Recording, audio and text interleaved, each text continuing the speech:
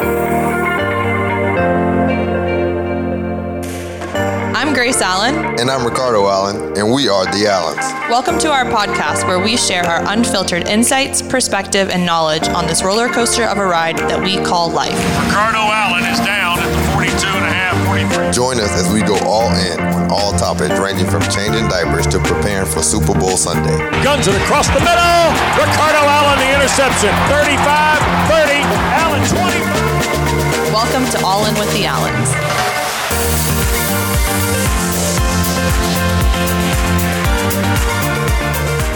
Hey guys, I am sitting down solo again today just to do a quick little pregnancy update. So I wasn't sure I was planning on doing this, but the love and support from last week's solo episode was really great and I super appreciate it. And people have said we like when you sit down by yourself and just kind of share what's on your heart and what's currently happening. So I figured I would do just that.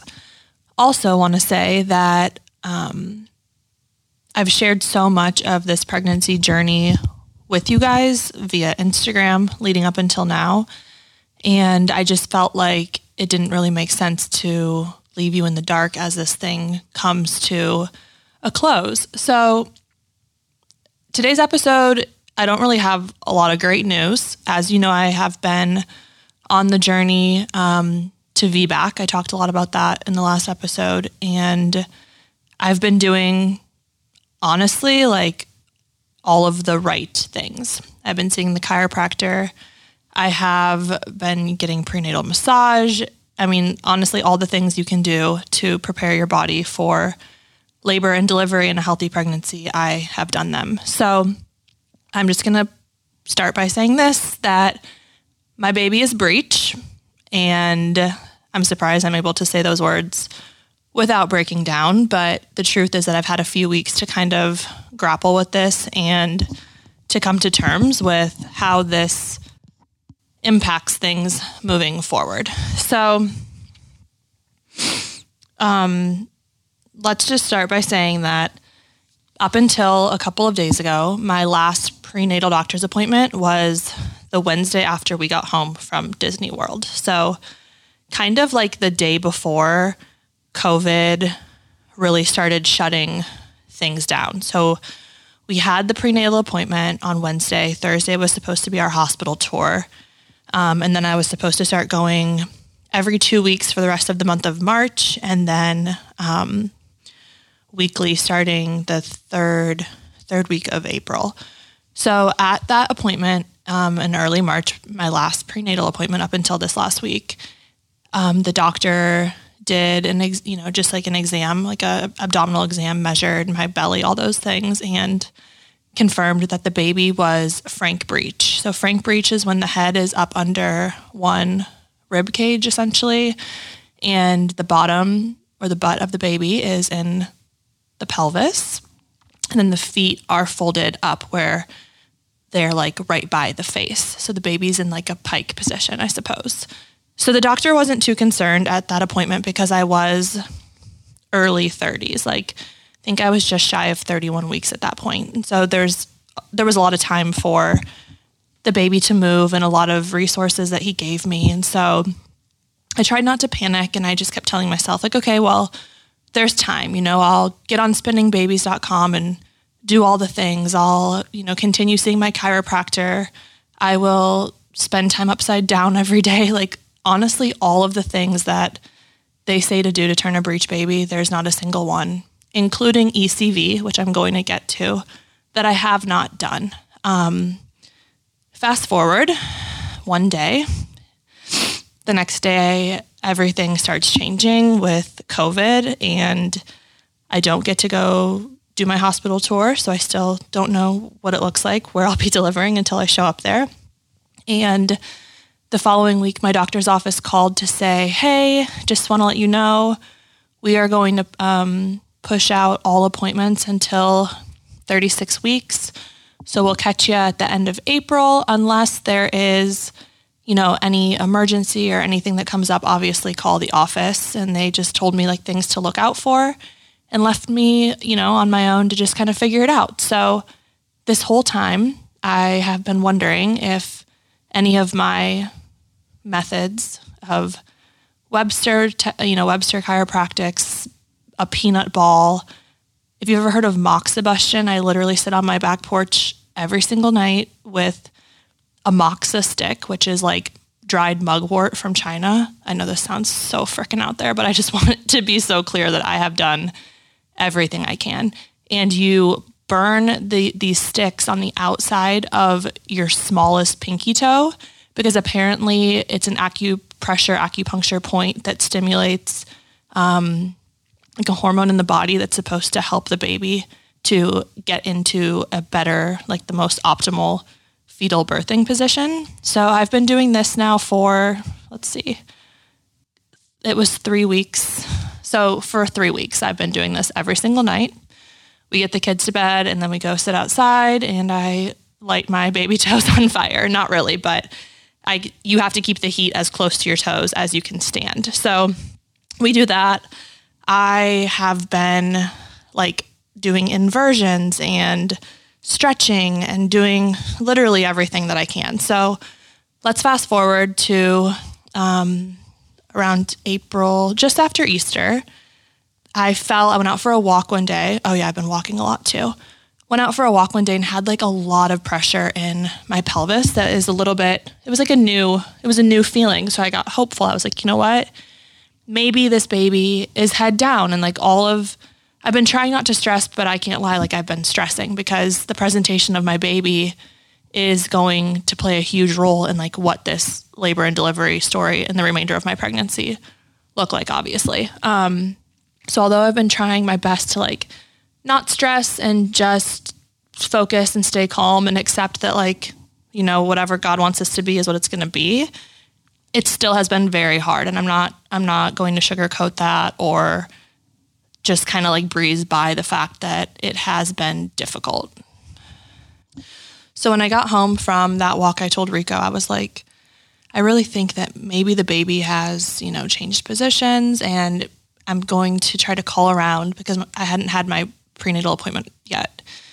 And I was like, I'm going to try to call around and see if any ultrasound clinics are open that we could just go in and have them confirm baby's position for me so I can stop being a psychopath worrying about this and doing all these crazy things.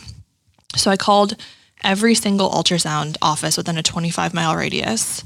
And one of them ended up getting back to me that was actually the closest one to our house, which was awesome. And I just told her, you know, what my situation was. And she was only in the office on that day, which was super cool. And she was like, if you want to come by, you know, make sure you wear a mask and gloves and like we can check it out. So I ran over there and sure enough, the baby was still breech. But the change was that the baby's bottom has like started to slowly kind of engage. So this was now 1 week before my follow-up prenatal appointment that I had with my OB. So I kind of knew what I was walking into, and I called the office the day before my appointment, got through to somebody, and I told them that I had an ultrasound elsewhere and like all the things that I had been doing since I last saw them the beginning of March. And the woman that answered the phone that I was speaking to, she said, well, how do you feel about having an ECV done when you come for your appointment? And if you listen to my last solo episode about pregnancy and kind of where I touched on my journey with both Luca and with Lennon, I said in that episode that an ECV was presented to me when I was pregnant with Luca, and I did not do it.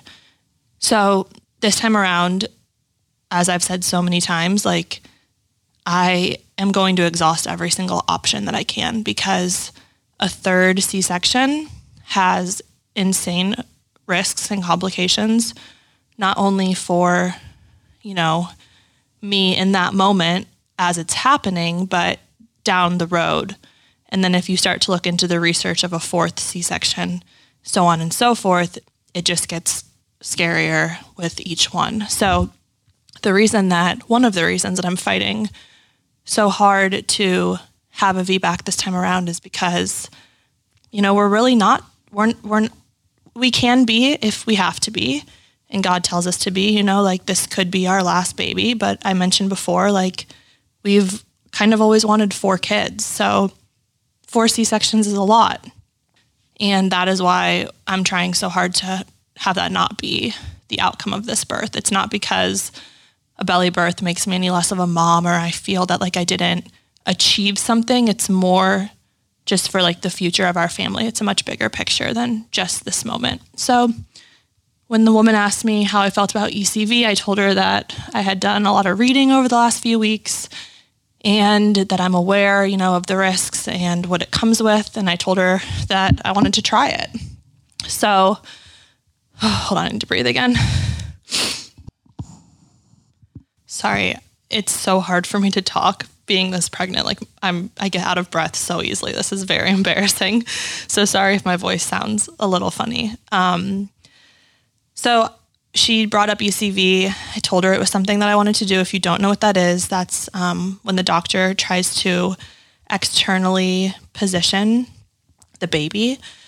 So what they do is they locate via ultrasound the baby's position. So they find the baby's bottom, the baby's head, and then they look for things like where's the cord positioned, where's your placenta lying. They check all these boxes to make sure that your body and your baby's even a candidate for it. Because say, for example, the cord was in a position that would cause trauma to the baby, we wouldn't even have tried it. So you check all these boxes first, and I was a good candidate. My placenta is high enough on the right. The baby's bottom is descended into my pelvis. The baby's head is in my left, and the cord was out of the way. So most of the time this procedure is done in a hospital. You can be given an epidural. I have read that some women claim the pain of an ECV is equivalent to like the transitionary phase of labor without drugs. So I was mentally prepared for like the absolute worst. Like I mentioned, it's typically done in a hospital. Usually you're given a drug that helps to relax the muscles of your abdomen so that it's a little bit less painful and so that the doctor can more easily manipulate the baby's like through your abdominal wall. Due to COVID and kind of just the way that my doctor does things, he offered for this to be done in his office that day.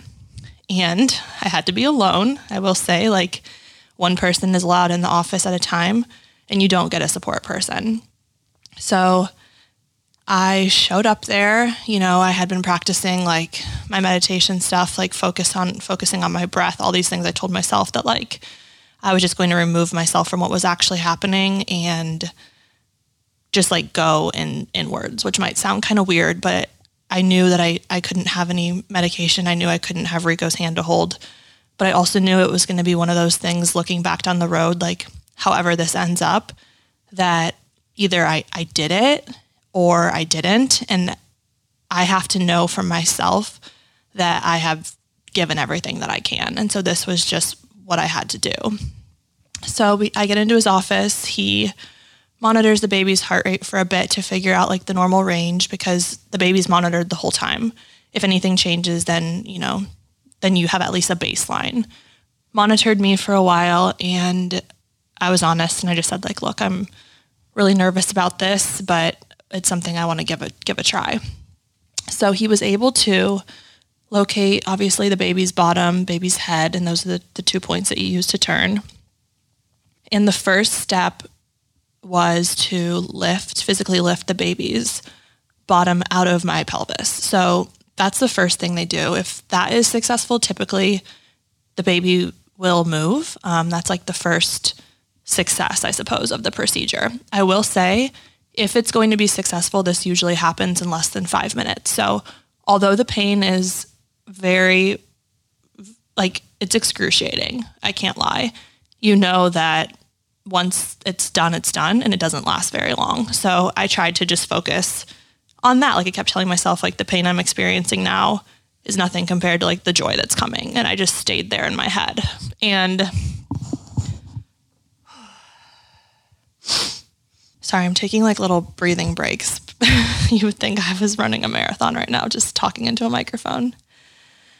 So he was able to, with 2 hands, lift the baby's bottom out of my pelvis.